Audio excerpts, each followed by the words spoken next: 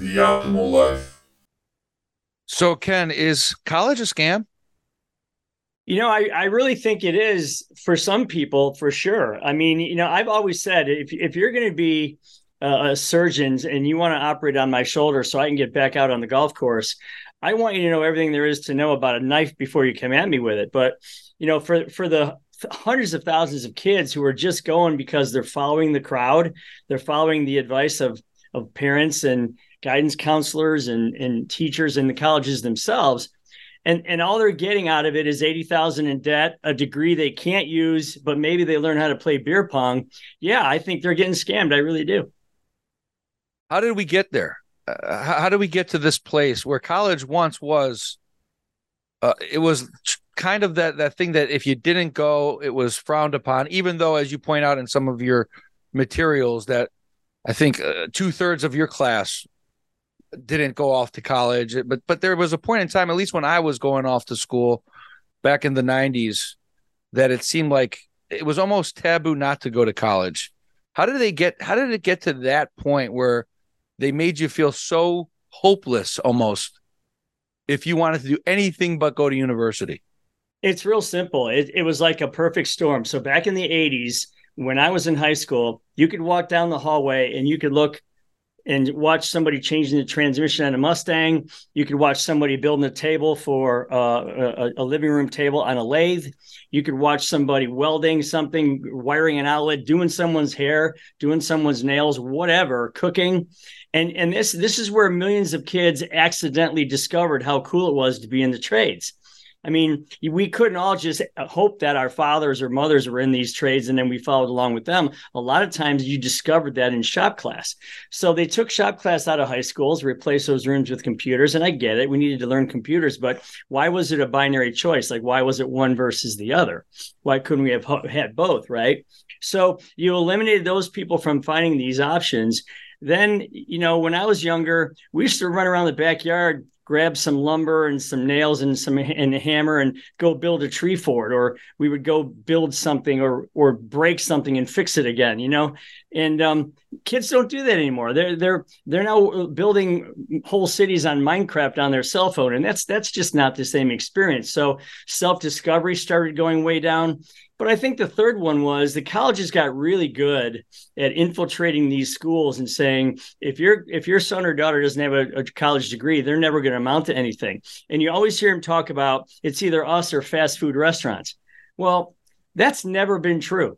Okay. It isn't true now, and especially isn't going to be true going forward, because there are many, many ways to be successful. There are many super high paying jobs that are in the blue collar side.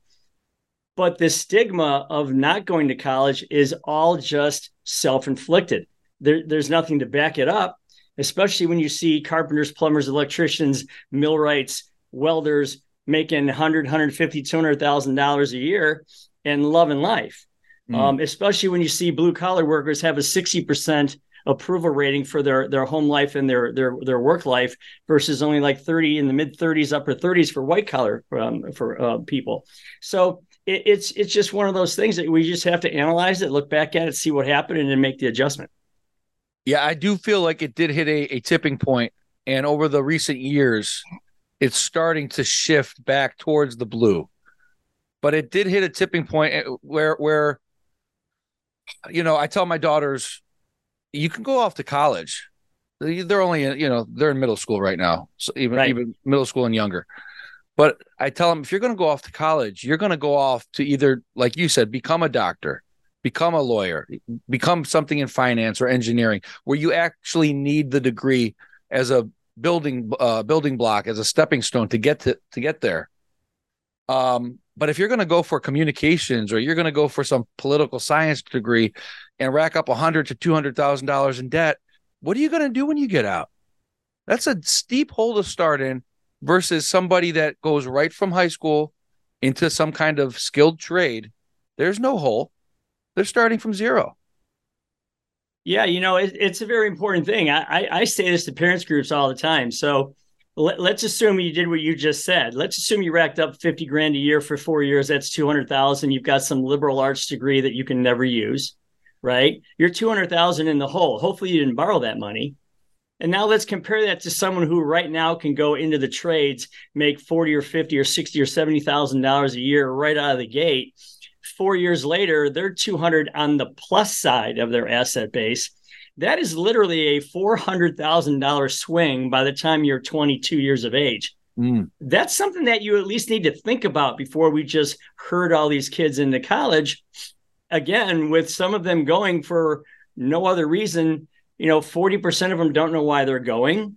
25% of them change their degree in the first year or two. And in the end, here's this most scary stat of all. Only 35% of people that have college degrees ever use them.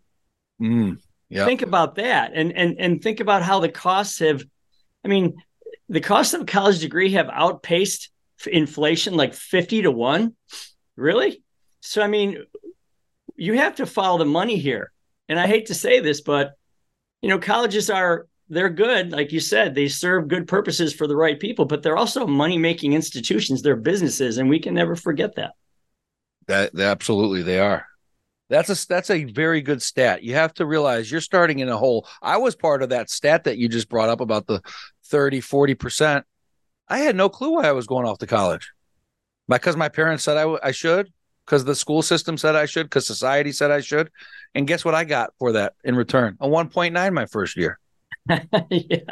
So you go off to college to learn how to drink, play beer pong, party, do all the things you couldn't do when you were living at home, and spend a lot of money, start off in the hole, and you're not gaining any real life experience, anything to prepare you. What's your take on this? What do they call it? A gap year? Like, if you are going to go off to college, it doesn't make sense for people to kind of just pause and say, hey, let's see how this is. Maybe just go work somewhere after high school and then figure out what I want to do with the rest of my life. Well, I have to tell you, if you don't know why you're going, before you start borrowing all this money, just pause for a second, okay? You can always go to school. I would argue that you're probably better prepared to go to college after you've had some experience in the business world. And if you think about it, you can job shop 6 ways from Sunday right now. Everybody is hiring. Everybody. So you can try different jobs, take off a year or so, look at these different opportunities, go to work for these different people, see what interests you first. And then if that does require a degree, and oh, by the way, Apple Computer hired 50% of their people 2 years ago without any college degree. Think about that one. If it does require a degree, then go do it. In fact, you're finding places now, large corporations that are saying, you know what? I have to deprogram these kids coming out of college right now and then train them how I want them to be. Maybe I just hire people that don't have a college degree and let's start training them from the get-go exactly how I want them to operate. That's free. And oh, by the way, you're making money during that training process, not spending it. So yeah, I think that this whole blindly following. I'll give you an example. I wrote a letter to parents a couple years ago. It was an open letter. And I said, I get it. I'm a parent. You birthed your child. You raised your child. You sheltered your child. You fed your child. You clothed them. You gave them your basic knowledge. You did all those things. And now somehow you feel that the only way you can be a successful parent is to have them with a degree hanging on the wall. That's crazy. What you really should be thinking about is, are they self-sufficient? Are they self-reliant? Are they problem solvers? Are they financially independent? Can they produce something in the world? Can they go out and contribute? Because that's success as a parent. And by the way, that doesn't necessarily need a piece of paper on the wall to do that. They're not mutually exclusive. So yeah, I just think we need to step back and go, do I really need to do this? Especially in today's environment when so many people are unwilling to work with their hands.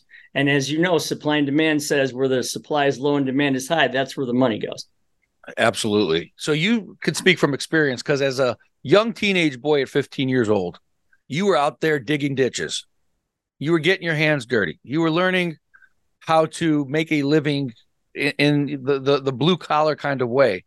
But how do you then go at that young age from 15 digging ditches to ultimately turning it into a career? When did you know, Ken, hey, I kind of want to do something in this world?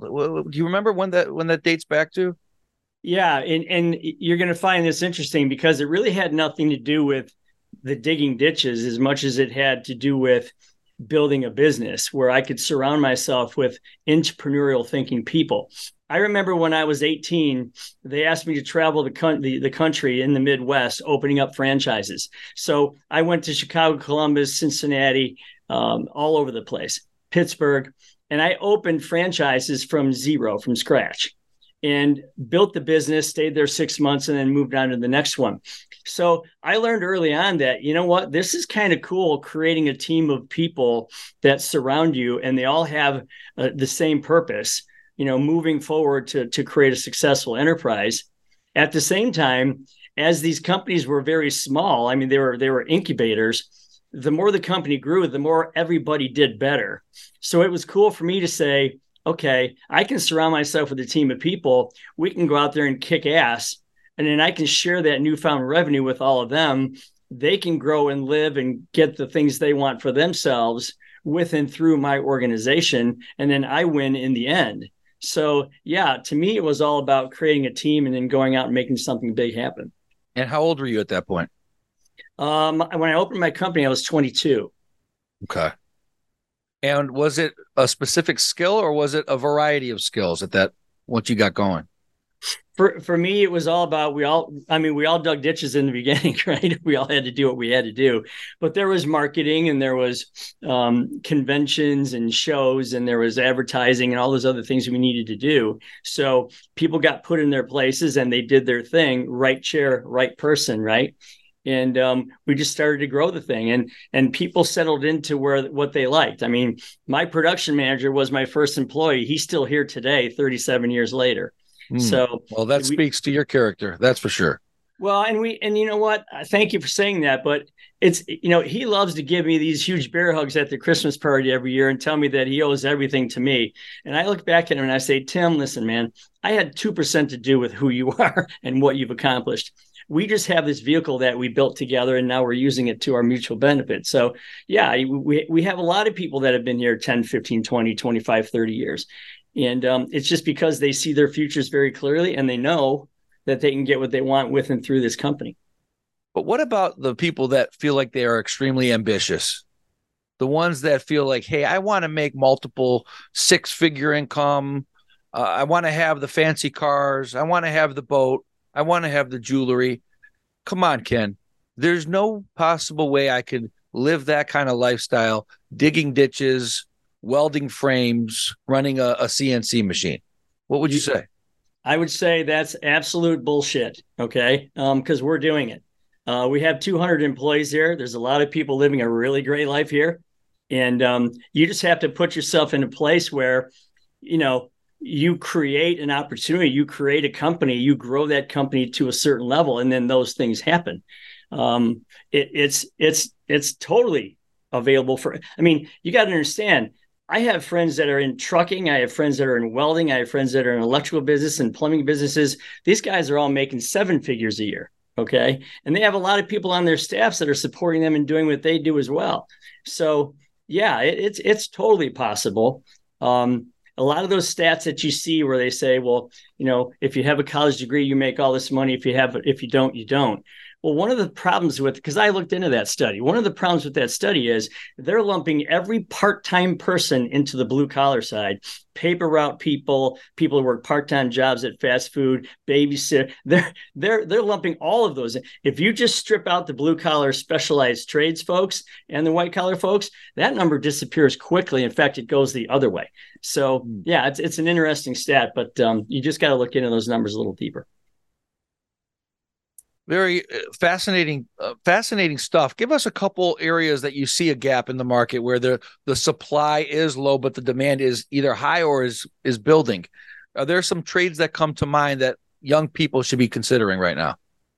Well, first off, I just did this post yesterday where we talk about the fact that the average salary for an electrician in Ohio is $33 to $36 an hour. Now, if you pair that with the fact that most electricians that I know are so insanely busy, they're working 10 hours of overtime, that's $52 an hour in overtime. That's a $94,000 a year job right there. I know people that are 22 years of age making $3,000 a week at being an electrician. Okay.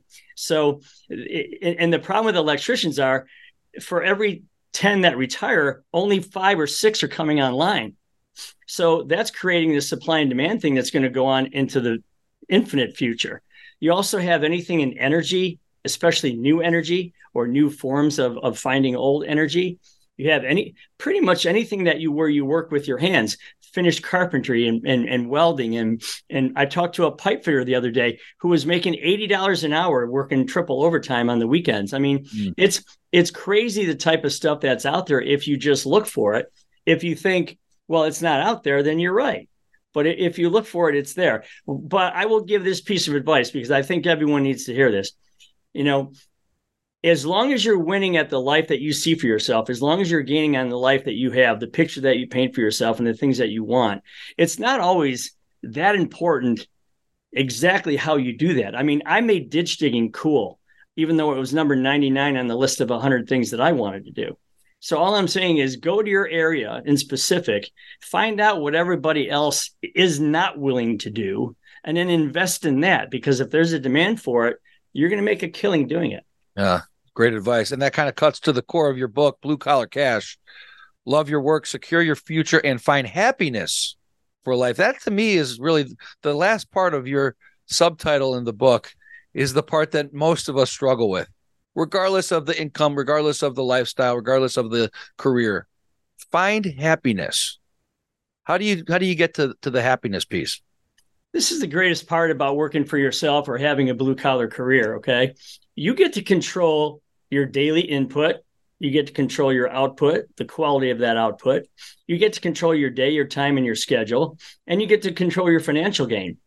And if all those things are happening, then you're not at the behest of a lot of other forces. You're you, and what you create and what your team creates is what makes things happen at the end of the day. So, yeah, I think if someone says, I have all those control factors in my life and I'm gaining on the picture that I've drawn for myself as to what I want my life to look like going forward, I think comfort, peace, and freedom is where true happiness comes from. And that's what I talk a lot about in the book. Beautiful. And we linked the book here in the show notes. Talk to us a little bit about one or two of these case studies that you kind of mentioned here. You mentioned several different subjects, and there's some videos on your website. But for example, Melissa, the college grad with a lot of debt, and how you mentored her. What was her story?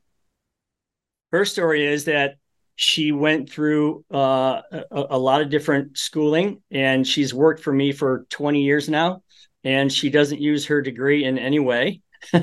And she's gained just about everything she's ever wanted in her life because we talk a lot about visualization and drawing out your goals and planning for them specifically and mapping them out and sharing them for everyone else to see and then finishing them and going on to the next one. I mean, here's a stat that'll blow your mind. So they took University of Virginia Tech. They took 100 people. They put them in a room.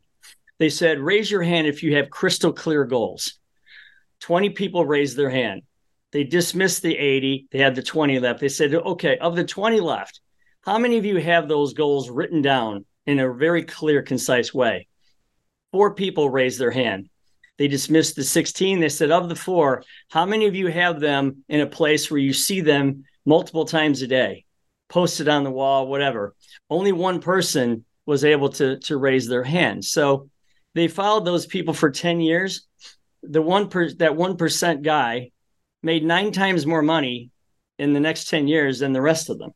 So it's not an unpowerful thing to allow your brain to attract itself to the things you want in life. You just got to get those pictures out there so that you can see them clearly multiple times a day. Ken, what keeps you up at night? I hate the way this country is going. I hate the way people think that freedom is just something that happens like automatically and we don't have to fight for it. We don't have to preserve it. We can just erase our history. they're all this stuff about people's feelings and all. I mean, come on, you want feelings? Go back and look at the people that fought the wars that made this freedom happen for us. Okay, what about their feelings when they were lying in the desert in these self-dug holes as they're trying to defend our freedoms? I mean, we're getting so soft. We just need to all stand up and say, okay, it's time to kick ass. It's time to put this attitude of America is a great place to be. We are blessed to have the freedoms that we have. We should be out there contributing to society instead of sucking off of it. To me, it's time to be, let's not be parasitic to our own country. Let's support it and make big things happen. What do you attribute this phenomenon to? Because our country has been in a decline. We were once the gold standard, and now at least it seems like we have really deteriorated, and we are caught up and confused in things that really are meaningless or minuscule, I should say, and are really not focusing on, like you said, the freedom, the foundation, what we stood for, how we got here. But what do you think has been the major cause of that downfall? Two things. You have way too many professors in our colleges that have come from these extreme liberal left tendencies. These tendencies that aren't necessarily popular, but they can force this. They can dictate this stuff to our kids with no check on them whatsoever. That's one of them. I think when you've got these people who hate America and they're teaching our kids in college, I mean, come on, really? So that's one. The other thing is you got to stop giving people free stuff. I mean, you're paying people to stay home more than they would make by working. Does anybody think that's a healthy mindset? I mean, really? So the more we give people, I mean, politicians they've learned one thing. If I can promise you free stuff, you're going to vote for me. That is the downfall of our country, because now people think they can just sit around and stare at screens all day. You got 7.2 million American men that are out of the workforce by choice. And they're averaging 4 to 6 hours a day staring at their screens, not working while somebody else supports them. All those guys need a big firm kick in the ass, and they need to be brought back into the workforce and say, hey, it's time you contribute to society instead of just, like I said, bleeding off of it. So yeah, I'm a little strong in that, but that's how I feel. No, and I appreciate your honesty, and I know the audience does as well. I mean, when you look at all our attention overseas in the European countries, we're spending so much of our time and energy and money over there, and it seems like neglecting a lot of the issues that we have here, the southern border being one of them. How can you look people in the eye and say, I'm going to allow veterans to sleep under bridges, but I'm going to open up 5-star hotels for illegal immigrants? I don't know. I don't know. Look people in the eye and say but they have no problem doing it. Well, and there again is the poison that is in some of our systems, because hey, look at, I don't want anyone to suffer, but you know what? Build that wall, have the gates, have multiple checkpoints, have lots of them. Let people come in, know who they are, know why they're here, give them the opportunities. We all had that. I come from Polish immigrants, right? But we all did it the right way. We didn't just pour over the border. I mean, you're going to keep a guy like Djokovic out of the country because he doesn't want a vaccine, but yet one of the most healthy athletes on the planet, and yet you're going to allow all these people to walk across the border and not even take their temperature? Really? I mean, come on. Who's running the asylum here? That's a great point. We're worried about transgender rights in sports and vaccine mandates and masks. We're worried about a lot of things I feel like, to keep us conflicted with each other. For some reason, conflict seems to be key right now in our country. Isn't it something that you had a year ago? You had armies of mask wearers who were looking down their noses at armies of non-mask wearers, right? Yes. People who said, look, I'm going to take this over-the-counter drug and be fine. No, you got to have 6 or 7 different booster shots, and now you have heart disease and everything else that could have come from some of those things. So, yes. Yeah, It's terrible. But like I said, I would just love to have some common sense come back to this world. It's so easy. It's so stressless. Everyone can just be so healthy and happy and live together and work together. And Yeah, that's exactly where I feel like we were closer to that at one point than we are now. There's no doubt. There's no doubt the gap has widened between left, right, and in between. well, you have to remember this, and I always question this. Okay, if you hire somebody to run your district, and I'm talking about congressmen or senators, if you hire somebody to run your district and 5, 10, 15, 20, 30, 35 years later, your district isn't any better than it was before, they've been ripping you off. Okay. They've been hoodwinking you. They've been lying to you. They've been trying to keep you down and keep them up. I mean, we have report cards for fifth graders. Why don't we have report cards for congressmen and congresswomen, right? Yes. I say if your district isn't any better in 1 or 2 terms, get out. Let somebody else do a better job.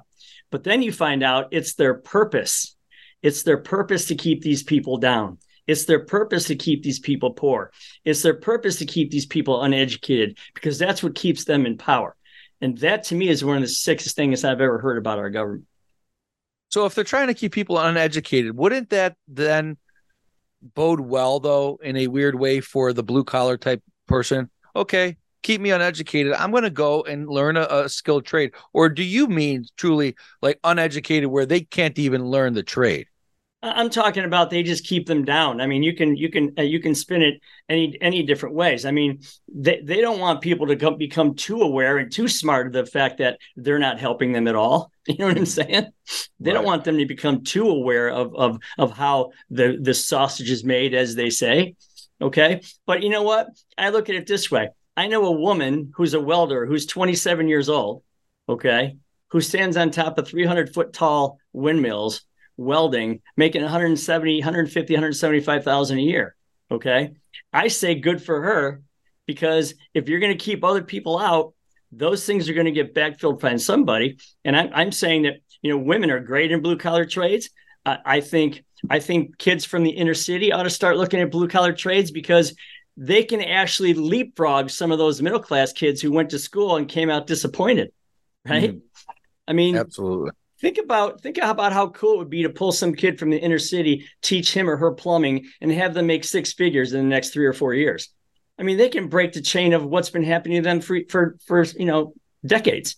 I think it's a fantastic opportunity. All while being able to say sleep at night, knowing that he or she doesn't owe any money to the government for any FAFSA or whatever those federal loans were that will drown you for decades. 100% right.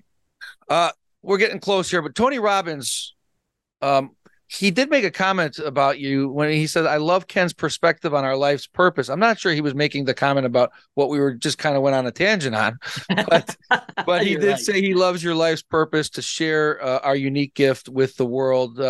Talk to us. What's your relationship like with Tony? How did you get him to leave you a testimonial for the book? So Tony runs one of the most amazing organizations with Peter Diamandis and a few other doctors called Fountain Life. Fountain Life is a program where it's a health forward instead of health backward looking organization. They talk about longevity. They talk about treating the healthy person to make them even healthier. They don't do any reactive medicine. It's mostly proactive medicines, things that like stem cells and exosomes and peptides. And a lot of these things that are on the forefront of technology. And I joined their organization in Florida because, again, I'm 59. I want to swing as hard as I can at the golf ball, and I'm trying to keep all my joints. I don't want to wait till they're broken to fix them. I want to keep them good now and going forward. And I just love his perspective. So I contacted him and said, "Hey, love what you're doing with all this." And I'm writing a book about vision as it relates to the blue collar worker, and he was happy to come on and write that little thing for me. So I'm grateful to him for that. And since we're name dropping, talk to us briefly about your experience on Tucker Carlson's show. What was that like? That was really cool. Most people don't realize that he has a studio in Florida, and it was only an hour from where I have a place in Florida I go to, and it was only an hour from there, and that's where he does his show there up in the Northeast. And he is one of the coolest guys. He's just like you and me right now. We just sat there and talked, and we laughed, and we had a really, really great time. He believes in right and wrong. He doesn't believe in spin. He believes in, like, here's the facts, here's what they are.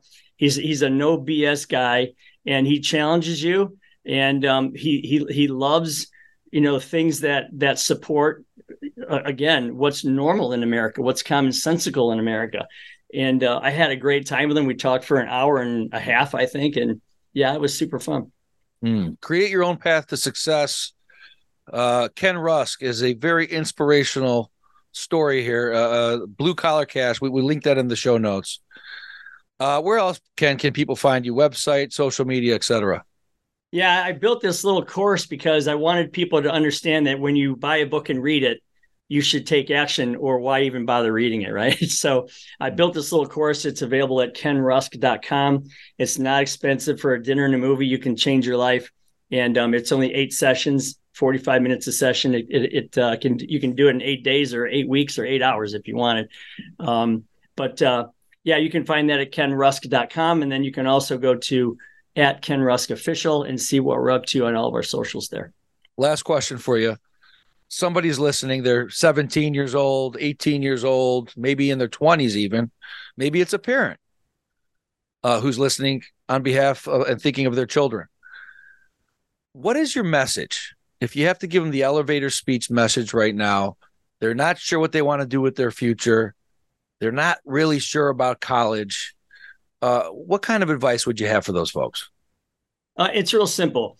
You and only you know what your favorite color is. You and only you know what your favorite pet is. Only you know what your favorite vacation would be.